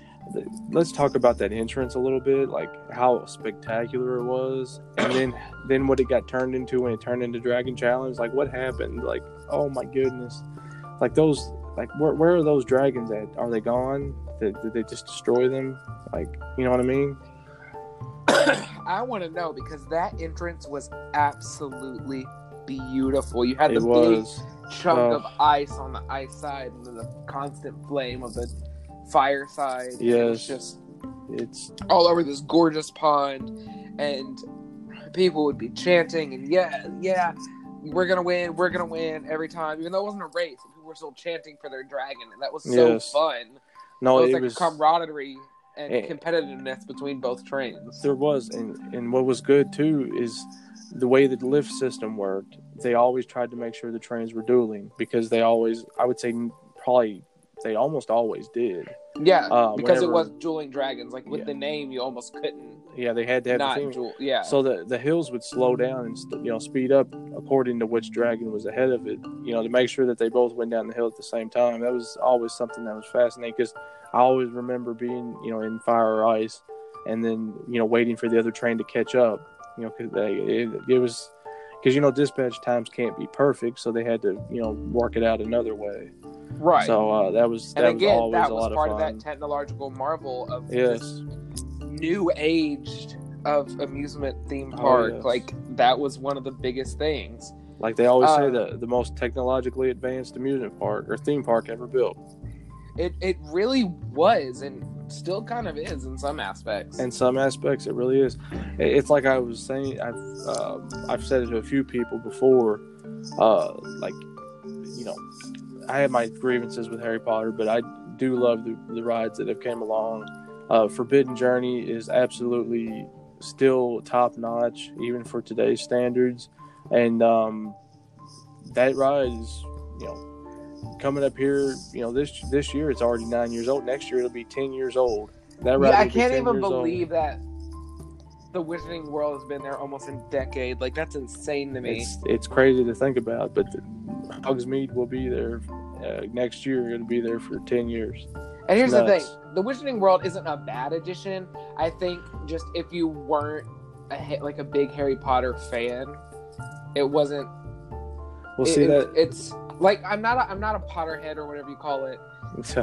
Yeah, I think that's what they're called. That's what they call themselves. Yeah.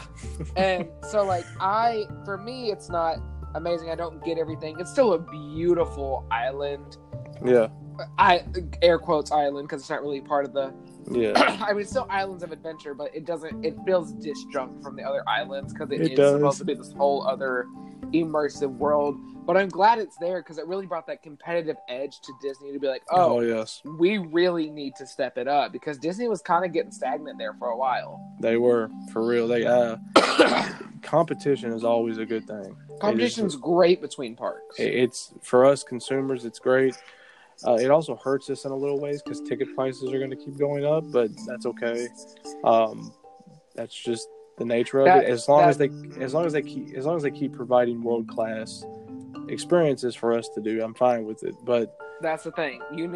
I want them to, if they're going to be competitive, I want world class experiences I cannot get anywhere else. Mm-hmm. I don't. This is where my grievances with screens comes. Yes. I don't want something that if somebody posts a POV of on YouTube, I can watch it, shaking my chair a little bit, and be like, "Oh yeah, well I saved $100." Like that's the tea, y'all. That's the tea. I'm not hating on Universal. That's the tea. But if you compare, going and experiencing an earthquake over and over again, or getting attacked by Jaws, or getting swatted down by King Kong and the Roosevelt cable cars, to riding a screen-based ride with Jimmy Fallon, and then going and riding a screen-based ride with the Transformers, and then riding a screen-based ride with the Simpsons. No, I completely agree that practical will always be better. At least if they can work practical and screens together, that's some of the best. Exactly. I'll take I said before, I'm not anti-screens. I want some form of practical effect with that. I'll take a line from Horror Makeup Show. It's when, like in the Horror Makeup Show, they mentioned that when CGI and practical effects are mixed together, that's when your true nightmares come alive. And it's the same thing for practical effects and screens and theme park rides. You have to have a good mix. Again, going back to Spider-Man, like we were talking about earlier, that's why Spider-Man is such a successful ride. Yes. To this day, that's why it's some people's number one ride. Not coaster, not flat ride, because it's almost not even a dark ride. It's like its own entity of ride. It really kind of attraction. Is. That's so true. So that's why it's like some people's number one ride in the world. Yep. For them, because with Spider-Man, you do have those practical effects with the screens, so it's a big. Yeah. It's almost a seamless blend. No, it is amazing. It's 100% just. Spider-Man is one of my top favorite rides, and it always will be. Oh, mine too. But I'll say this. With the Wizarding World, I'm not anti-Wizarding World. I like it. I think it's fun. I watched the first 2 movies growing up, and that was about it for me. But all my friends really like it, and I like seeing them get excited about it. I like seeing my family get excited about it, who's really into Harry Potter. Yeah. And the details are cool. It's still very magical. It still takes me into the movie. It's so immersive. And plus, Forbidden Journey is a fantastic ride. It is. That was the last ride, I can tell you, I cried on. And I was 17, and I'm not afraid to admit that. Because it was something I had never experienced in my life. I rode alone. I hate spiders, and I got stuck. Literally stuck. Me, and then these 3 people, I have no idea who they are, these 3 women who don't speak English, which is fine, but I'm sure they were laughing at me crying. Because we're literally like stuck flat on our backs, maybe a little bit upside down, right under the Aragog, I think is his name, the spider. I think so, yeah. And he's just dripping on my face. And I'm just crying, full-fledged crying. That's after I'm screaming, because the dragon is insane. Yeah, it is. The Whomping Willow is insane. The Dementors are insane. That ride is like screens and practical effects. That's why I really enjoy it. It's a perfect blend of it. I agree. It is. It's really good. Talk about insanity. I don't mean to interrupt you. Just talking about insanity of that ride. Have you ever seen how the screen system works when you're like... Yes, it rotates. It's like a rotate. That is so... And you can't even tell. No, you can't. If you're not looking for it, you can't tell. You have to consciously be sitting on the edge and then look for it to even see. I'm not even going to lie to you. I only found that out because I saw in the Planet Coaster update. Yeah. You know, I'm a theme park nerd. Obviously, I have to play all the coaster games. And Of one of the Planet Coaster updates for the studio park, air quotes. Yep. They had that for for that ride, and I was like, yes. Is this how it works? Yeah. And that's how it works. They have a where did I see that? My dad and I recently watched a behind the scenes thing, and they actually showed how it worked, and I had never seen it before. And the last time I rode it, I was sitting on the very left edge. And if you actually look in the right spot, you can actually finally see it working in motion. It's beautiful. It's a thing of beauty, like for real. Oh no, it's a great attraction, and I think it really plussed the area, the island. So I'm not mad at Wizarding World. I just miss Merlin Wood, even though Merlin Wood wasn't amazing. Let's be honest. It was 2 attractions at the tail end of the island. But it was so cool because Lost Continent was this mix of European, pretty much all European, but like more like Greek and Roman mythology. Yes, and then like English, German mythology. I can't think of the old restaurant, the one with the big log. Yeah, it was a tree. Yeah. Something, I think it was like something tree, something stump, something willow. Whatever it was, that was freaking awesome too. It was right. Wasn't that right across from Billion Dragons? It was. That's where 3 Broomsticks is now. Yep, that's what it is. I'm pretty sure. It's right. It was right in that area. But I'm excited for Magical Tron. Yes. Oh, for real. Like The animatronics look great. The idea looks great. The drop track, I'm freaking out. That drop track, Universal's doing some BSing around though, because like they're driving me nuts with the only free falling coaster in the United States. I'm like, I understand Verbolten is not a technical free fall, but come on, like it's not a free fall, but Verbolten does have a drop track. I mean, it's like they're getting really specific with their wording on that. They are. I'll never forget though. First time I ever heard of a drop track was 13 at Alton Towers. Alton Towers. Yep. I flipped out about that. I was like, "That's insane!" And then Verbolten had it, and I was like, "It's in the U.S." And now Universal has it, and I'm like, "Yep, what is going on?" Because I love drop towers, and a coaster and a drop tower mix is like amazing to me.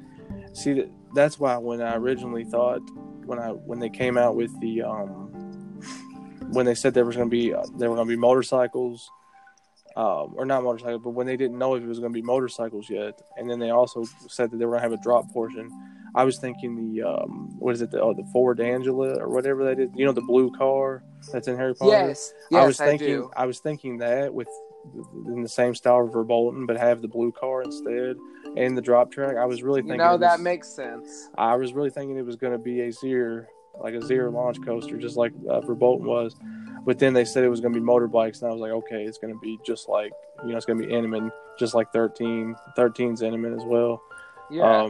But the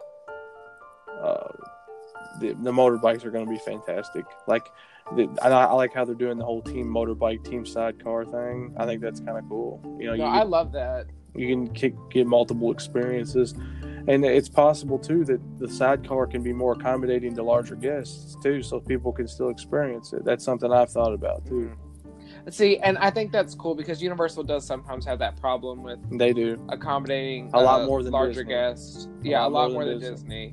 For sure. But you kind of, you run into that problem when you do go for a thrill park or a thrill-based park, because I can't really call Universal a thrill park compared to like Cedar Point or Kings Island, but see that like if anybody has an issue, even if you're a bigger person, like I'm a bigger guy myself, like I am also. I realize like it's all about safety. I'm not that's what it comes down to. It's never to embarrass you. It's just how can we keep this safe, and also.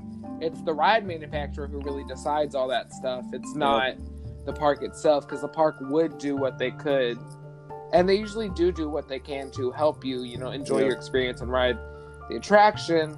I've had my fair share of pushes. The most embarrassing one for me personally was at Kings Island on the drop tower, because that's really the only attraction I've really had a difficult time with. Yeah, no, I just rode drop tower at Coaster Stock, and man, was that tight on me, because they didn't give me the bigger seat. They gave me the bigger seat belt, so I had to get in the regular one. And I was actually like stoked because I fit in the regular one, but man, was it tight. Oh yeah, and then when it's tight on there, you don't really feel the drop, so it's not as fun. But c'est la vie, just like Bewitched said. If you don't know what that means, go back to the early 2000s, watch Smart House. You'll hear them in there. They're not a big hit in America, but they sure were in Ireland. But no, for real though, like anyways, I'm excited. I think it's going to be a great. Hagrid's is going to be a fantastic addition, and it's going to be. I think so too. Just going to be. I think it's going to have super reroutability. And then we go on to the rest, or not the rest anymore, but the only now. The only section of the Lost Continent, which again was one of my favorite islands when the park first opened. Yes. Because I've just always loved mythology and history and stuff like that, so I really got into that island very quick. No, I agree 100%. It's awesome. Sinbad is gone now. Rest in peace, Sinbad. Not the best show, but not a bad show. No, it wasn't bad. I watched it a couple times. It was never a must-do for me. I actually enjoyed the fountain more than the show. The mythical fountain? Magic fountain? I don't know what it's called. I think it's called Mythical. Anyways, is it mythical? I'm not sure. Yeah, I think it's Mythical Fountain. That is one of the funniest characters, if not the funniest character you can meet at Universal Orlando, and it's a fountain. Yes, well, see, that's what I love. I love interacting characters like that. I love it. That's why if you're ever at Volcano Bay, if anybody's listening, or even you, Scott, have you been to Volcano Bay yet? I have not been. I went past, but I have not been to it yet. Okay, if you've ever go to it, make sure you go to the center of the volcano and talk to Vol. Talk to Vol, please. It is so much fun. She squirts water and everything, just like the fountain does. But she's fun to talk to. Those kind of characters are so fun, and it's kind of like a la Push the Trash Can. Yes. Rest in peace. Push at Tomorrowland, and then that eye can robot that didn't really catch on a while back, which I don't know why they got rid of him. It was pretty cool to me. That was cool. But it's that's an attraction in itself. Just before you even enter, it is. Kids are always trying to get smart with it, and it's one of those characters where the team member who I don't know about character integrity with Universal, so I'm gonna go with like the Disney rule. Team member who may be acquaintances or friends with said fountain. Yeah. they can snap back and give those sassy replies, and that's always fun to watch. It is. It's super and then fun. it just soaks people out of nowhere because it's not just a regular fountain; it's a water shooter. Like it's a big water effect, and it can soak the entire area around. Yeah, if you're standing close, like you can get splashed. Like if you're standing close, and sometimes if you're that kid who's getting sassy with it, yes, he will soak you like that. Yep. I mean, not even a splash, like just shoot out water. And sometimes there's no warning either. It's just like, oh, there you go, and it just happens, and it's so funny. It is. It's like I love watching. And great on a hot day. Oh yes, for sure. And the kids just love it. The kids go right along with it. It's awesome. They really do. And then we have Mythos, of course, which is the only. Is it 5-star? I don't know if it's 5. But it's 4-star. It's a very highly revered restaurant, not only theme park restaurant in general. Yeah, and people say it's amazing. I'm embarrassed to say I've never ate there. I really wanted to, but I don't know how much it costs. Like I'm not like a. See, I haven't either. I don't spend a lot of money on food when I'm at the theme park. So like, I don't either. But like, if I was a local, I most definitely would. Like, I'd probably eat there. I'd probably had eaten there a couple times by now, just to check it out if I really like it. If it's that good, like people say. But the building for it. Yeah. No, it's beautiful. Like have you ever been in the backside of it, towards the lagoon side? Yes, I have. With the Greek gods or whatever holding up the stones, like. Yes. It's beautiful. Mythos is beautiful. It's like this mountainous building, and that's the building with the face that's drooling water that people like to put the Snapchat filters on. Yep. Yeah, that's it. Yep. I remember seeing that. I thought that was so insane because it was so different. Like that whole section is so different with these destroyed giant ruins of Poseidon's Fury and Mythos right across from each other, and you have Narcissus looking into. There's actually the Greek god Narcissus is looking into the pond, and his face is in there. His reflection's looking back at him. It's freaking awesome. It's a beautiful building. Yes, for sure. I mean, and then we have Poseidon's Fury, which I am obsessed with, and people don't understand why. I don't understand why. How could you not understand? Like that ride is so just beautiful. Oh my goodness! And I keep saying ride. See, I always say let's go ride Poseidon's Fury. We need to go watch it. I gotta straighten that out. It's a show. It's more of an experience. Let's go experience. Exactly. It's kind of like Jimi Hendrix. You didn't go see Jimi Hendrix in concert. You went to go see the Jimi Hendrix Experience. That was the band name, you know what I mean? Right. And Poseidon's Fury is the same way. It is an experience from start to finish. Even just the queue line is an experience. It is. And it still has that old school Universal feel because you have that live actor with you. And it's just, again, it's one of those attractions it's similar to like a time capsule. Yeah, but it's still not one, only because some of the special effects are bad, but others hold up to this day and still put people with jaw-dropping awe. That was another technological marvel of this park. They really tried to put one in each island. Yeah. Like walking in, and there's the giant rotating puzzle door unlocking, and the wall of fountains, and then the epic battle of fire and water. And it's insane. And if you're in that very front row on the battle scene, like it gets really toasty. It does. It does. I have such an obsession with that attraction just because it's literally like stepping into like I don't want to say a Percy Jackson book, but like imagine like going into like Hercules or Percy Jackson or something of that like that kind of Greek mythology adventure book. Well, story. See, my thing with Poseidon's Fury is, to me, it is based on characters that have had many stories told about them, but it is an original piece by itself. It is. It's not like like I said, there's been so many stories told with Poseidon and stuff, but it's its own telling, of whatever story it's trying to tell, as far as, going into the ruins and the professor and Taylor and all that stuff, and Taylor always does well. We love Taylor. Taylor always is great. We stand Taylor. Taylor. Yep. There you go. Another fact about that, when it opened, it was Poseidon versus Hades, was it not? Not the attraction name, but in the actual attraction itself. And then they changed the name of the character. I'm pretty sure.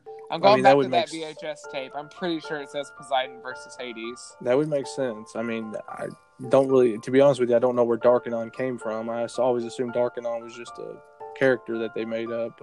I'm pretty sure it was Hades, and they switched it to Darkanon later. Yeah. But Poseidon, whatever. My mortal enemy.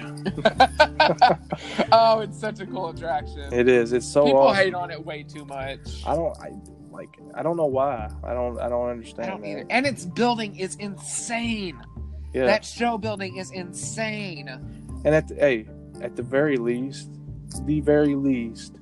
that's some of the best air conditioning of the park. So period. Now the best on property is Men in Black when you walk into the single rider queue, if you've ever done that. So if you haven't had that experience, that is the best air conditioning on property. Just if you ever need to cool down, just walk into the single riders of Men in Black and just hang out if you have to, and then leave. And then because it's air conditioning, but the doors are open all the time, so it's like a wind tunnel. So it's just like constant airflow. It's crazy. That sounds nice. It is nice. And then we head over to our second to last island, because we did not start with Point of Entry, but we're going to end with it because I love it so much. And it is Seuss Landing, which people also don't understand about me. I love Seuss Landing. I was such a huge Dr. Seuss fan growing up, especially with the Grinch movie and the Cat in the Hat movie. Like, Dr. Seuss had this weird resurgence in the 90s, or late 90s, early 2000s, when Islands of Adventure was opening. And Dr. Seuss is, for one thing, I wanted to say something about Dr. Seuss real quick. Dr. Seuss's morals in every book that he's wrote are just phenomenal. Like when you read about his stories, he has so many good morals in his stories. It's just ridiculous. Like I said, you got the Grinch, you got the whole, Cindy Lou sees the good in the Grinch, things like that. You got the Cat in the Hat.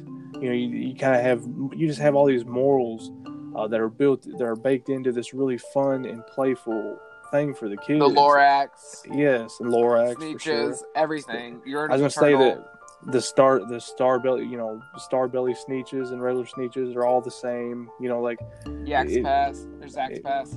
Exactly. There's so many morals that he built into his stories, and I can't remember his real name off the top of my head, but we'll just keep calling him Dr. Seuss. But anyways, it was so much. To me, it's so much fun seeing those stories come to life. It is. I know that sounds cliche, but it's really how I feel. Well, it's exciting because those are stories even kids today grow up with. Exactly. Like, that's almost a lot of kids' first exposure to literature in general is reading Dr. Seuss books. There's Dr. Seuss Days at schools. Excuse me. Well, and like we have a store here in the Midwest. I'm sure you know, Scott, called Meijer. Yes. They literally have Dr. Seuss books still in the center aisle, selling them just as if they were still new.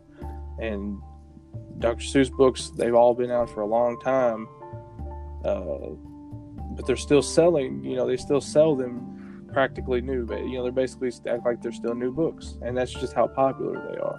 I think that's what makes the land so cool. Is again, Cat in the Hat was a very big technological advanced ride when it opened. Yes. I'm not gonna lie, it needs some tweaking now. It does. Well, but the attraction was amazing when it opened. It was, and the thing about the attraction too is it's kind of been tamed a little bit.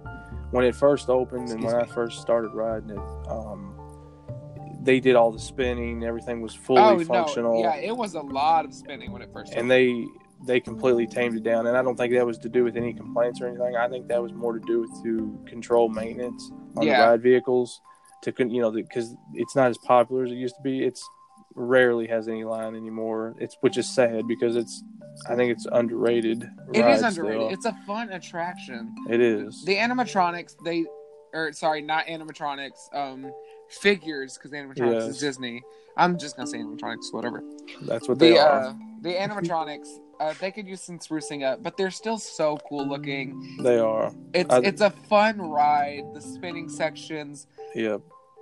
It even has like those classic dark ride moments, like the piano falling down. Yes, and like that's something else too. Some of the animatronics, like especially the Cat in the Hat one, towards the end when he's sitting on his little fixing machine where he's fixing everything back up. Yes. That animatronic is still really good.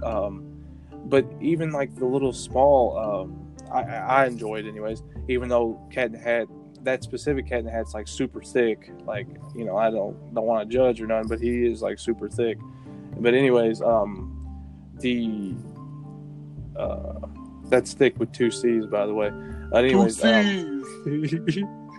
No, the dummy thick. Dummy thick. Oh yeah. No, the thing 1 and 2 when they come out of the box, that is still a really good effect. Like it's still really nice. It is. It just works. It kind of reminds me of Brer Rabbit when he hops around. Yes. Like you see it and you're like, but you're like, but it's still really cool that you did this. Yeah. That they follow you from one scene to another. That's really cool. See, they got. I think you'll agree with me on this, Scott. There's certain dark rides like where you can completely see how everything works, but it's still like the effects are still effective because of the type of universe that you're in. Like you see like thing 1 and 2, and let's take Cat in the Hat universe for example. Dr. Seuss's things are so crazy as it is that like.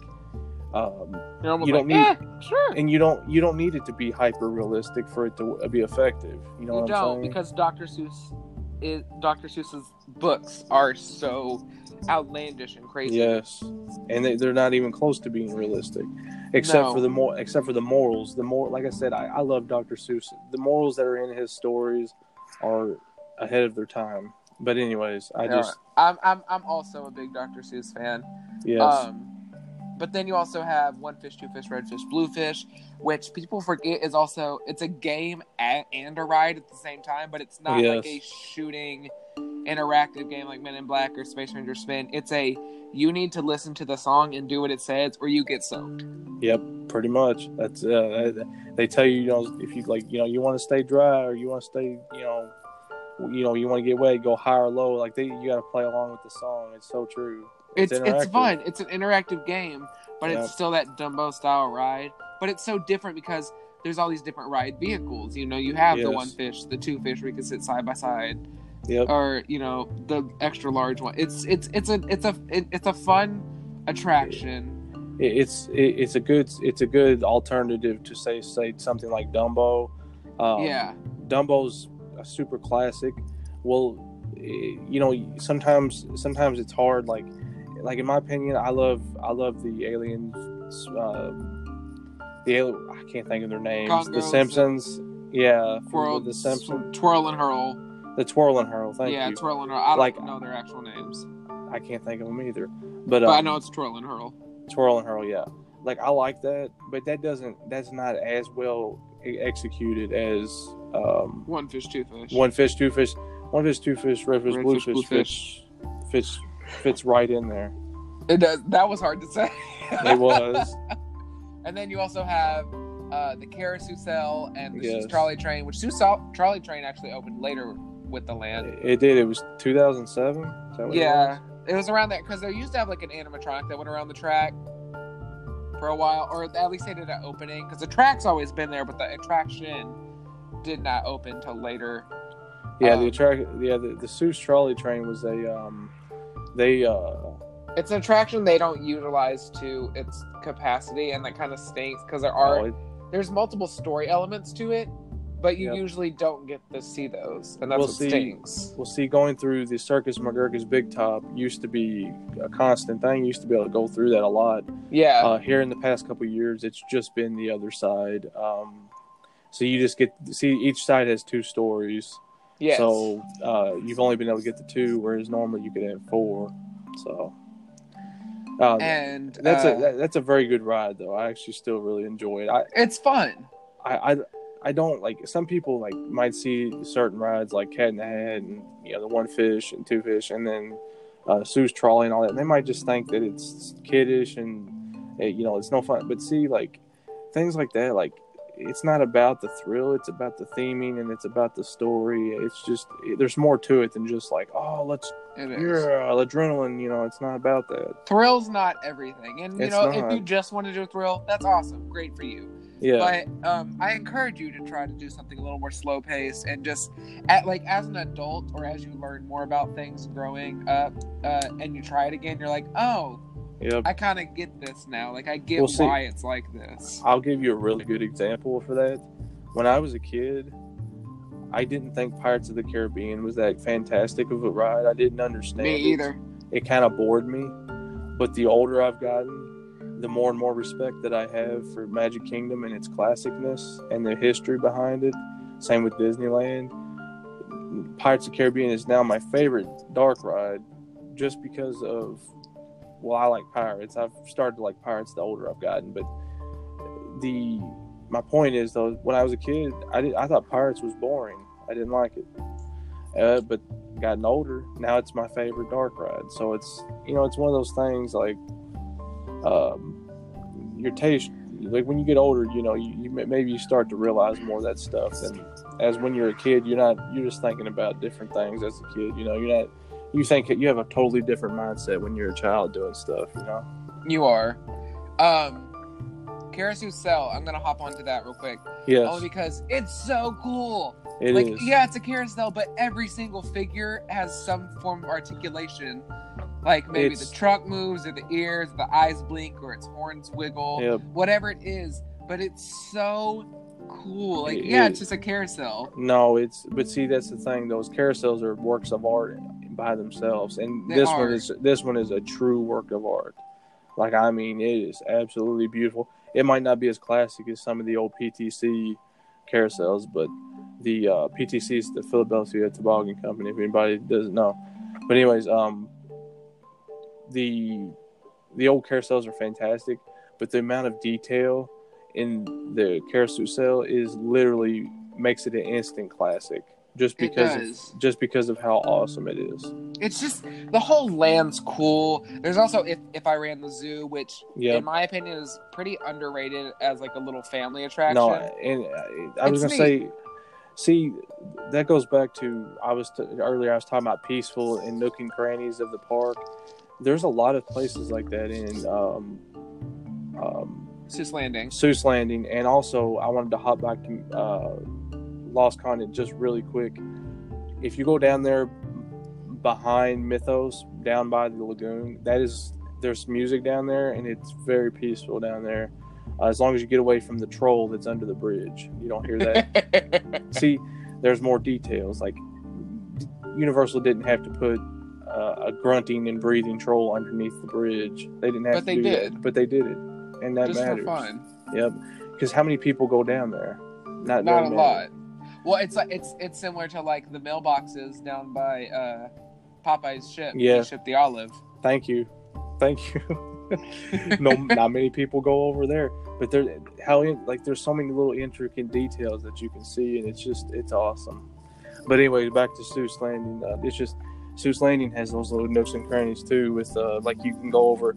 Like I would like to talk to like a lot of people that go to Universal or Islands of Adventure in particular, and ask them and see what percentage of people actually know that the Zaxxas exist.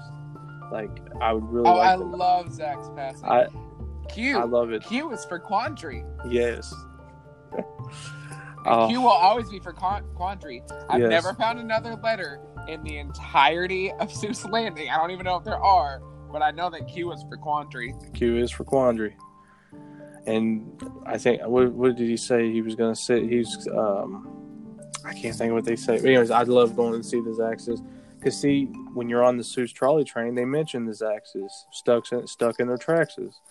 And, like, I don't know if a lot of people know it. Like, I don't know if they know the Zaxxas or over where they're at. And that's another sad thing is, I think it has a little bit to do with, capacity and stuff, because one of the greatest things there is the Green Eggs and Ham place.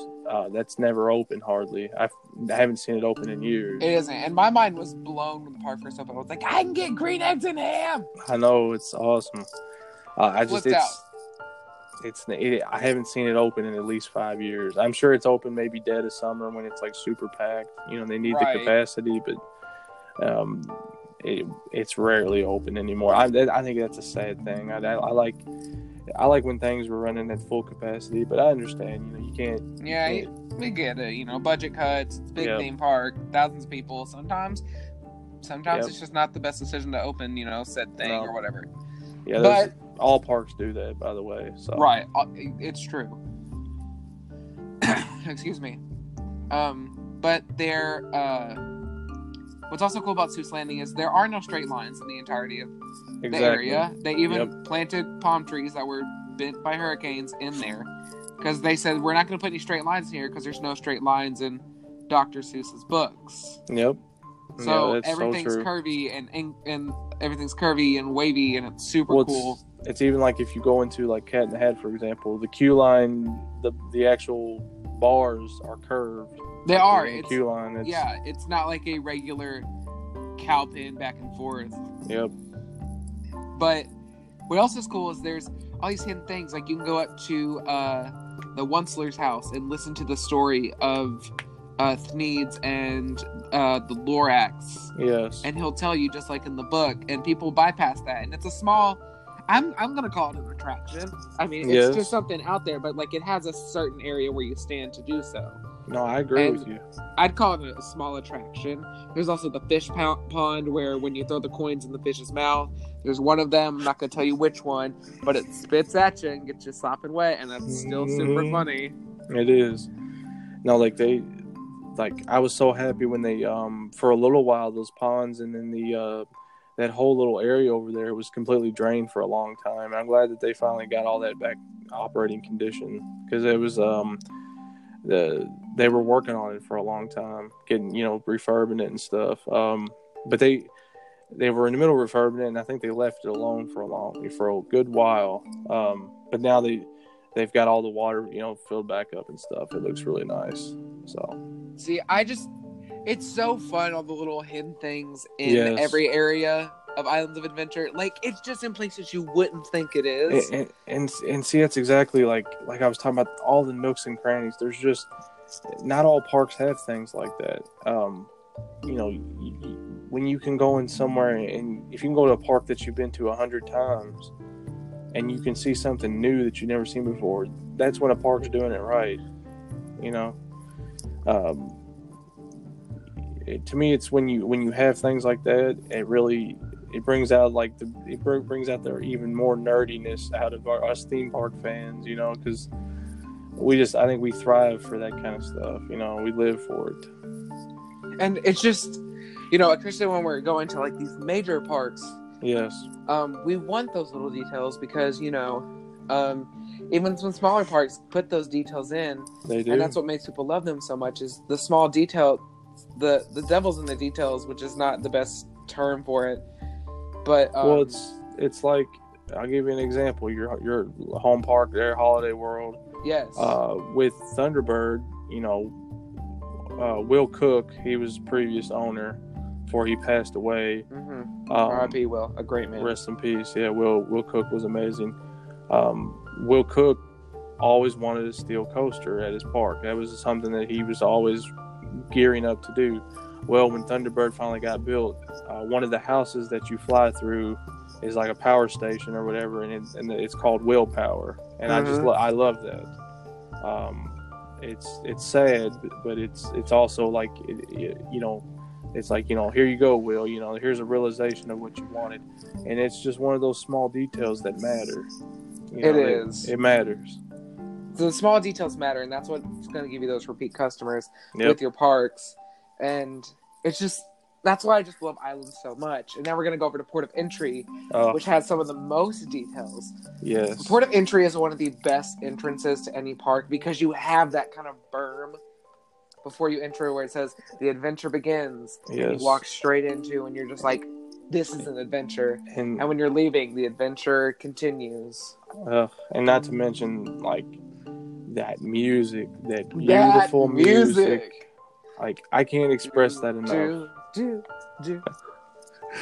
Like, like, well, Scott, like on my YouTube channel, that's my outro music. Like, It is, and I I'm love not it. gonna lie. There have been multiple times where I've just gone back to the outro just to listen and kind of bop around to it. Yes, no, I love that entrance music so much, and that's not even the only song. Like, both songs, or what did they play 2 or 3 songs? I can't remember. I think it's 2. I think it's 2 too as well. I just can't. Either way, the whole. They're so Port of calming, Entry, but they're also so mystical. and they're adventurous. It makes you feel adventurous. Like, it feels like you're going to a foreign place. In my It opinion. is. And what else is cool about Port of Entry? Not only are the Easter eggs like the mailbox where you can make mail, or the jail where people have escaped. Yeah. There's the 2 doves, the lovebirds. There's so many together. Easter There's eggs. so many Easter eggs. The monkeys on the sign, the Christmas shop turning thing, Yep. the pearls and the clamshells. Like, it's just such a beautiful section. And then you have the amazing icon of the park, which is the Pharaoh's Lighthouse. Yep. And it's just so iconic. It's so so beautiful. And ever since I was a kid, I always wanted to climb those stairs. I do too. And I was looking at it earlier today. I was like, because it is the 20th birthday. Yes. So I'm just sitting there, and I was like, is that forced perspective, or can I really go up there? How big is this? Because I was thinking the same thing. I was like, I was wondering. Literally don't know if it's forced perspective or not. I know. Well, see, that's the thing. Something could look like super, full scale, but once you actually get on it, it could be like little itty bitty stairs at the top. You never know. It is. That's how Cinderella Castle works, and Main Street USA works at Disney World and Disneyland. Not Disneyland as much, but Disney World, yes. Oh, real quick tangent. For whatever reason, I was looking at an old Walt Disney World post today on Facebook, and you know how each of the ferry boats have their own names. You know how the one's called the General Joe Fowler. Yes.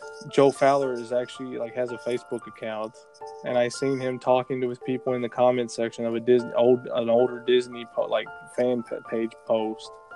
I was like, that is so cool.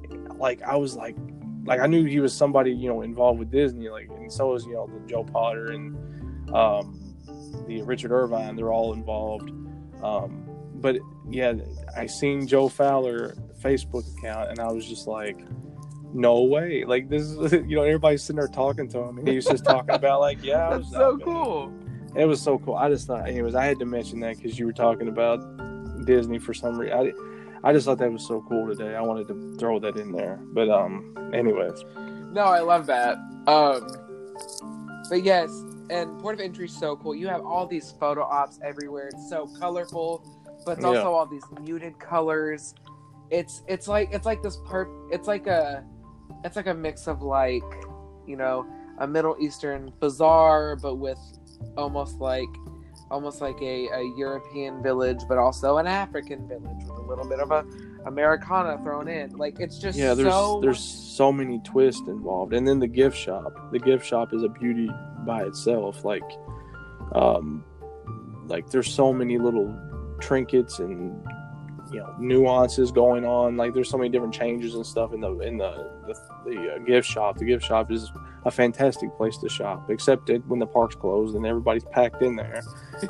That's the only time it's not good. But I always walk through the gift shop on my way out. I like being in there. It's nice. Port of Entry is just a beautiful entrance land. I would honestly put it on par with Main Street USA at any Disney park. Yep. People can get very upset with me, but I think that'll trigger a lot of people, but I don't care. I'll agree with you 100%. It is on the level of a Main Street, in my opinion. It is, because Main Street has so many details, but Port of Entry also has those details. It's so beautiful. And then you have the citizens of Port of Entry who aren't there as much as they used to be back in the day, but they were the Port of Entry citizens were these extremely tall people, men and women. Obviously, they're still walkers, but in the story, they're Port of Entry people. The citizens are these tall, huge citizens from almost like this otherworldly place, and it's just It's beautiful, and Port of Entry is so good because it gets you started for your adventure, and with all the islands you're going to go to, it's just like walking down Main Street at Magic Kingdom. It gets you ready to go. It gets you excited for what you're getting ready to experience. it really does. And it's just Islands of Adventure as a whole is a fantastic park. It's my favorite park in all of Orlando. And I'm just so happy it's been around for 20 years. I hope it stays for 20 more. I hope it stays for so many years. I can't wait to see all the changes it has and the throwbacks it may have, because you never know what happens with theme parks. Sometimes there's multiple parks who have brought back old rides, or there's multiple parks who have created amazing new rides that stay and become instant classics. And I'm just so excited to see what the next 20 years has to bring to Islands of Adventure. It's going to be a wild ride, whatever may come in the future. It's just going to be a wild one, I think. It is, and I am ecstatic and cannot wait to see it. And I think that leads us into a good conclusion of this little last minute episode of Dyslexic. I want to thank you, Corey, for coming on and having this little chit chat and walk down memory lane with me. It's been my pleasure. I love Islands of Adventure so much myself. I'm glad we could talk about it. Thank you so much. I'm glad we could talk about it too. And I want to ask all of you guys, what are some of your favorite memories or attractions or details of Islands of Adventure that you want to share? And you can share that with me on Twitter or Instagram, and we'll get to that in a minute. But before we go to that, Corey, do you have anything you'd like to plug? Sure. I have my YouTube channel, Corey Mathery, MatheryCorey. Corey Mathery. That's my Twitter handle as well. If you want to follow me on Instagram, you can do so at Daily Theme Park Photos. That is fantastic. And I'm just going to go ahead and say, not only as a friend, but as a fan, because fun fact, I was a fan of Corey's videos before I was a friend of Corey. And, Thank you. They are fantastic vlogs and videos and breakdowns and analysis. And it's different from other vlogs. It's very his own style, and they're so fun to watch. So I really, really encourage you to go check out his channel and enjoy it, because I really love it. I appreciate it, man. Appreciate it. You're welcome. It's great quality content. And for me, you can follow me on Twitter at Scott021 or look up Dyslexic. I am on there almost 24/7. Every day I'm on Twitter. It's an obsession. I need help. But when there's so much Disney tea getting poured, what can you do? There is. Shout out to Disney Tea with V, another podcast from a friend. Hey. And then you can also follow me on Instagram at Dyslexic96, where I post a lot of theme park photos, a lot of food photos, a lot of, just a lot of throwback photos, because I have a lot of throwback photos, and those are super exciting to me. And I go live on there about once a week, sometimes once every 2 weeks, usually after the episode's aired, so we can chit chat, talk, have a good time. Talk about TV shows and the episode and theme parks and all the news and anything else you want to know, because it's fun and I enjoy it. And that's pretty much the only places you can find me on social media. But you can also listen to Dyslexic every week, and if you like this episode, you can listen to episode 1 through 13 now, and you can find those here on Anchor, on Spotify, Apple Podcasts, Google Podcasts, Pocket Cast, Overcast, Stitcher, Radio Public, and Breaker. I say them all because obviously you're listening on one, but maybe you have to pay for it and you want something you don't have to pay for, because let's face it, money's tough. Yep. And so I want to let you guys enjoy this show however you can. And I really appreciate it. Share it with your friends if you'd like to get them involved, because it's just a little hobby podcast, but I'd like to get a few listeners because I put some work into it. For sure. But other than that, thank you everybody so much for listening. I hope you all have an amazing week, and I can't wait to see you all next week. or I guess can't wait for you all to listen next week. And for now, I'm going to say happy 20th birthday, Islands of Adventure. And goodbye, everybody. See you later.